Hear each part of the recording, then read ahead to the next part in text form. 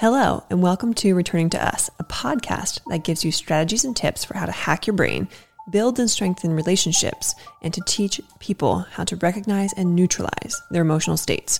I'll discuss emotional intelligence and regulation, how food and exercise impact the body and brain, and share lessons from my own lived experiences.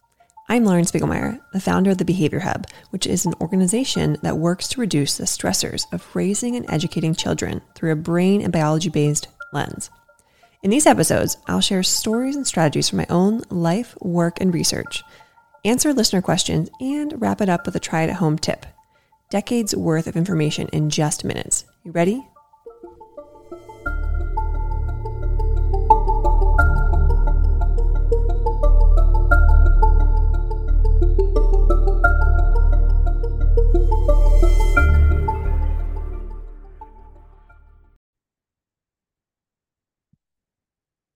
Okie dokie. Last episode, I talked a bit about the nervous system. I've talked about the nervous system in many episodes. So before you listen to this episode, I highly encourage you to go back and listen to the previous episode or even any previous episodes on the nervous system. Because what I'm going to talk about today is directly kind of correlated to that baseline or that foundation of science for this. Okay, so the nervous system. You basically have two sides of it. And then in between is what we call your window of tolerance, your happy zone. You might go up or you might go down. It's not good nor bad. It's created for you to survive. Basically, it saves you when you are stressed out. It puts you in a state of reactivity. And then when you come out of that stressed out state, you go back into that equilibrium. The problem is we are not really experiencing acute stress anymore. We are experiencing chronic stress. And that's kind of the difference between us and mammals, not even just mammals, but animals. When they experience something threatening, like their life is at stake, like a zebra escaping a lion, they go into this acute state of stress and their nervous system reacts and it sends them up or maybe even down. Hopefully it sends them up so they can escape. If it sends them down, they might freeze, fawn, and die, get eaten. But the thing with that is they are experiencing acute stress, a short period of stress. And then once this moment is over and they are safe, come out of that back into that window of tolerance. Us, adults, humans, present day society, we aren't really experiencing those microdoses of stress. We are experiencing those microdoses of stress on and over and over and over and over again, or they're just not, we're not coming back into that state of equilibrium. We're not coming back into that window of tolerance. So that's kind of the difference between how we developed eons ago and animals and us and how we're the same and we're different and why all this matters. The system was developed for acute stress, but we are experiencing chronic stress. So we're disrupting the system because it's animals. They really gracefully fluctuate between these sympathetic, parasympathetic states of the nervous system. And when we think about how they get out of them, it's typically movement. So to go back to the zebra. A zebra escapes, let's say, a lion, and they're not going to stay and fight. They're going to flee. They're going to flight. Their nervous system becomes dysregulated. They take off. They escape. Yeah, woohoo. So they have escaped, but their nervous system is still dysregulated. It doesn't just automatically go back to neutral. So what do? They shake their body. They literally shake their skin. It might even look like they're trembling, how we as humans might tremble in fear. They're not actually trembling. They're just regulating. They shake their skin to regulate. That gets them back into this state of equilibrium. So it's a natural body biological reaction that they use to get back to neutral. Some animals will similar to walking or jogging or running, that rhythmic back and forth. That's rhythm is regulating. So they do all these things to kind of naturally get back to that state of equilibrium. I mean, if you watch animal shows, you pay attention really closely, you probably will see some of the things that they do to regulate. We can kind of mimic some of those things as adults and we can use them to both react to being dysregulated, or we can put them in place in our lives to prevent ourselves from even becoming dysregulated. So that's what I want to talk about today. There are 5 daily movement practices from Aaron Alexander's work. I love Aaron Alexander. He wrote the book, The Aligned Method, and he talks about these like daily five things that you can do every day that do not take much time that kind of puts your body in this optimal state of functioning. And what it's really doing is it's keeping your nervous system settled and it's preventing you from leaving your window of tolerance or like happy zone in your nervous system. So, what are the 5 practices? And then we'll kind of go into each one. Spend 30 minutes a day on the ground, like not rolling around in the mud, but sit on the floor.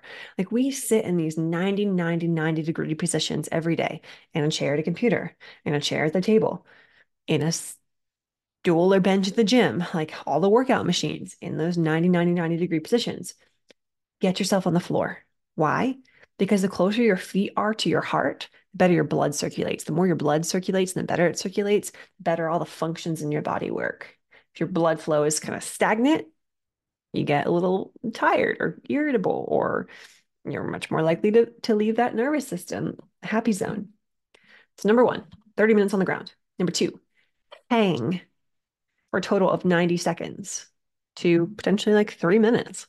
I mean, probably the better, the longer, the better. The more, the longer, the better. That makes sense. 90 seconds isn't very long. So what do you mean hang? Well, what if they don't have something to hang from? I mean, hanging is with like hands, arms above your head. So like hanging from a tree, hang, and when I say hanging from a tree, be very mindful and careful that the branch is like a sturdy enough branch to hold your weight. But hanging from a tree, hanging from monkey bars, hanging from like a pull-up bar, if you don't have access to any of those things, you can kind of like recreate it without hanging. Like think about a downward dog or a child's pose in yoga. Both of those involve having your head between your arms and your arms above your head. So maybe not quite as effective at hanging because it's not really like stretching out those muscles in your back, but it's the next best thing. I'm trying to think what else you could hang on from inside your house. Probably not anything else that's like really sturdy. Like a door frame is probably not the best idea. Pretty hard to hold on to. And I can't really think of anything else that you might be able to hang from, like clothing racks and things like that wouldn't be safe because they wouldn't be strong enough. So I think that's either you're gonna have to set something up or go to the gym or do a downward dog or child's pose. So why are we doing this? It's really kind of like stretching out and releasing the tension in your upper back from being hunched over, from looking down at a device. Like all of those things cause the back muscles to become really tight. This corrects that. That's number two. Number three, hinge your hips. Hinge your hips. Bend over.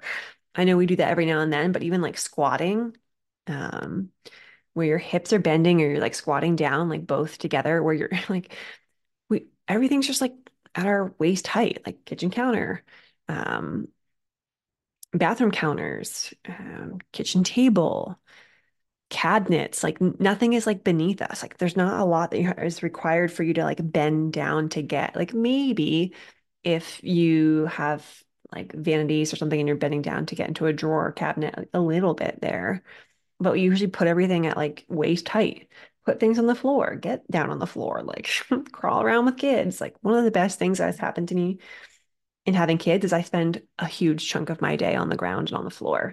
And that helps with hip hinging to pick him up or to get things off the floor. That helps with spending time on the ground. That helps with like getting my arms above my head. So lots of benefits there. But it opens up your hips. Like they get tight because we don't move them. We just sit in a chair all day. When you bend and you squat, those things really get everything moving and in a good way because we want things to move and to circulate. The more you circulate, the more things move through your body, the better you feel and the better your health is. That's number three. Number four, breathe almost entirely through your nose. This is so hard.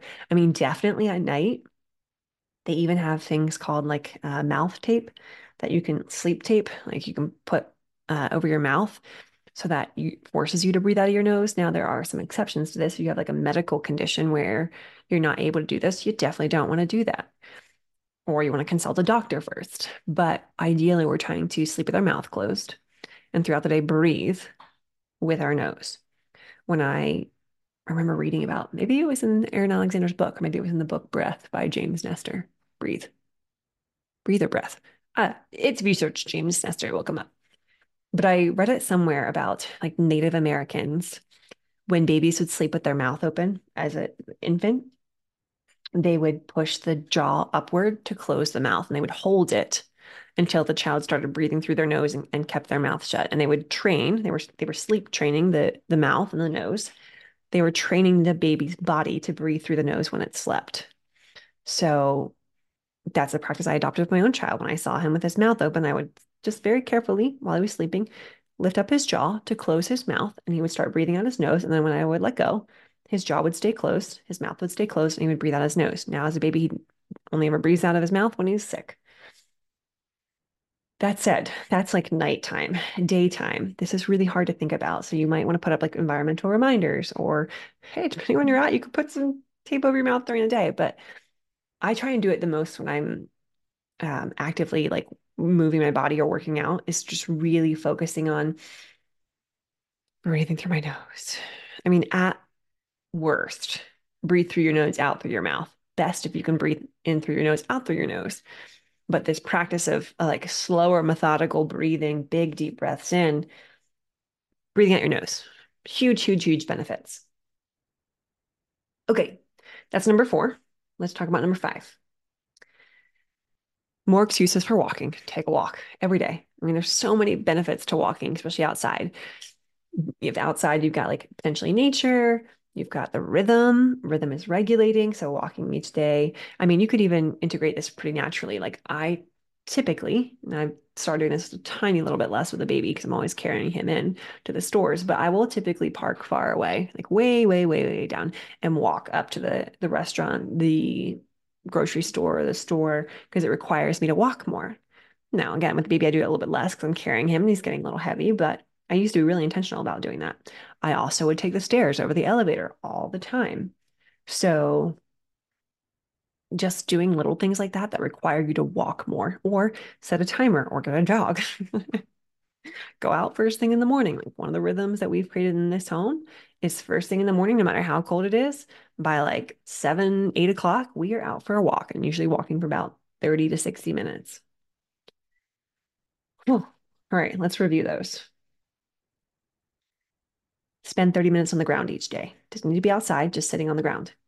Hang your arms above your head for 90 seconds. Even longer might be better, is better.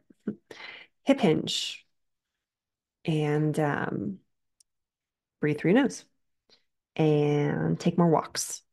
1, 2, 3, 4, 5. Those are the 5 things we're trying to do daily. They help to optimize your health, keep your nervous system in check.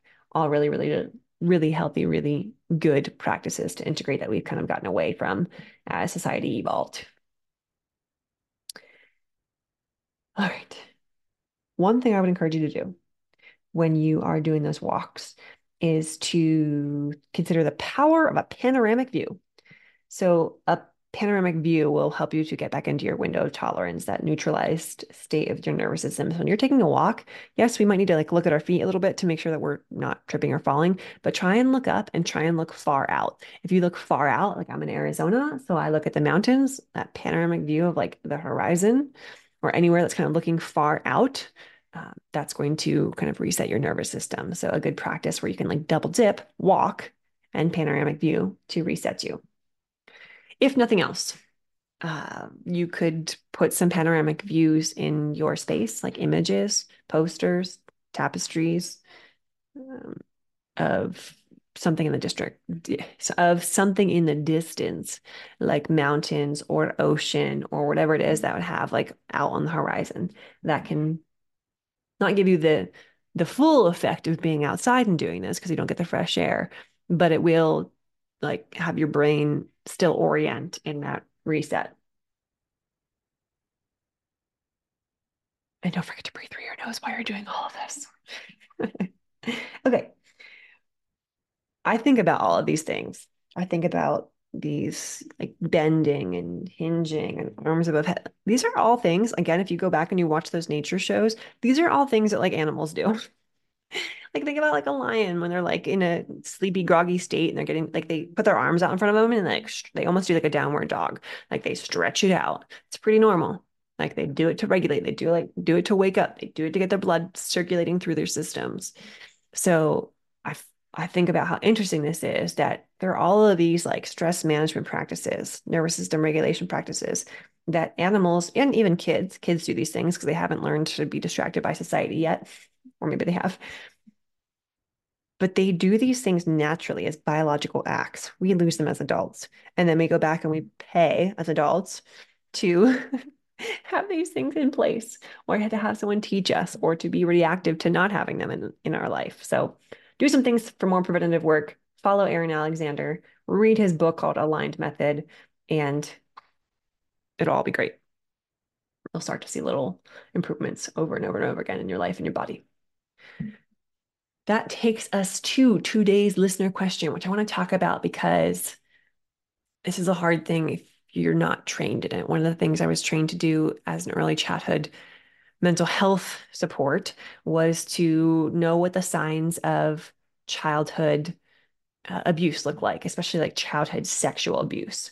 So I want to go through these signs and talk about what they look like and talk about kind of recognizing when a behavior is abnormal. We need to really think about, should this be reported? Do we need to talk to people? Do we need to pay more attention? Do we need to document? When a child's behavior really changes, like when they've regressed in something with behavior or a skill, like significantly, or their behaviors are erratic. Like I remember there was a kiddo I was observing at Head Start, and when something would happen in the room that would trigger her, it was like a flip of a switch. And sometimes a literal light switch flip off would set her off. So you could see her whole body get really tight and tense. And she would start to yell and scream, and she would climb up on stuff and jump off of stuff, and she would push stuff over, and she would like kind of claw and scratch at people, and she would just go into destruction.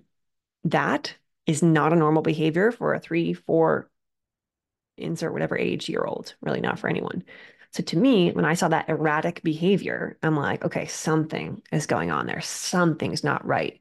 And if it just happened one time, it's like, okay, maybe something, maybe she's under a lot of stress this day. But it was a pattern. It kept happening over and over and over again. So that's where I'm like, okay, not maybe enough evidence to report child abuse yet, but I am going to start to dig a bit more. I'm going to encourage, this program to talk to the family and get, build a relationship with them, ask kind of what's going on, not accuse them, not attack them, build a relationship, inquire for more information, try and support them and see if you can get to the bottom of it.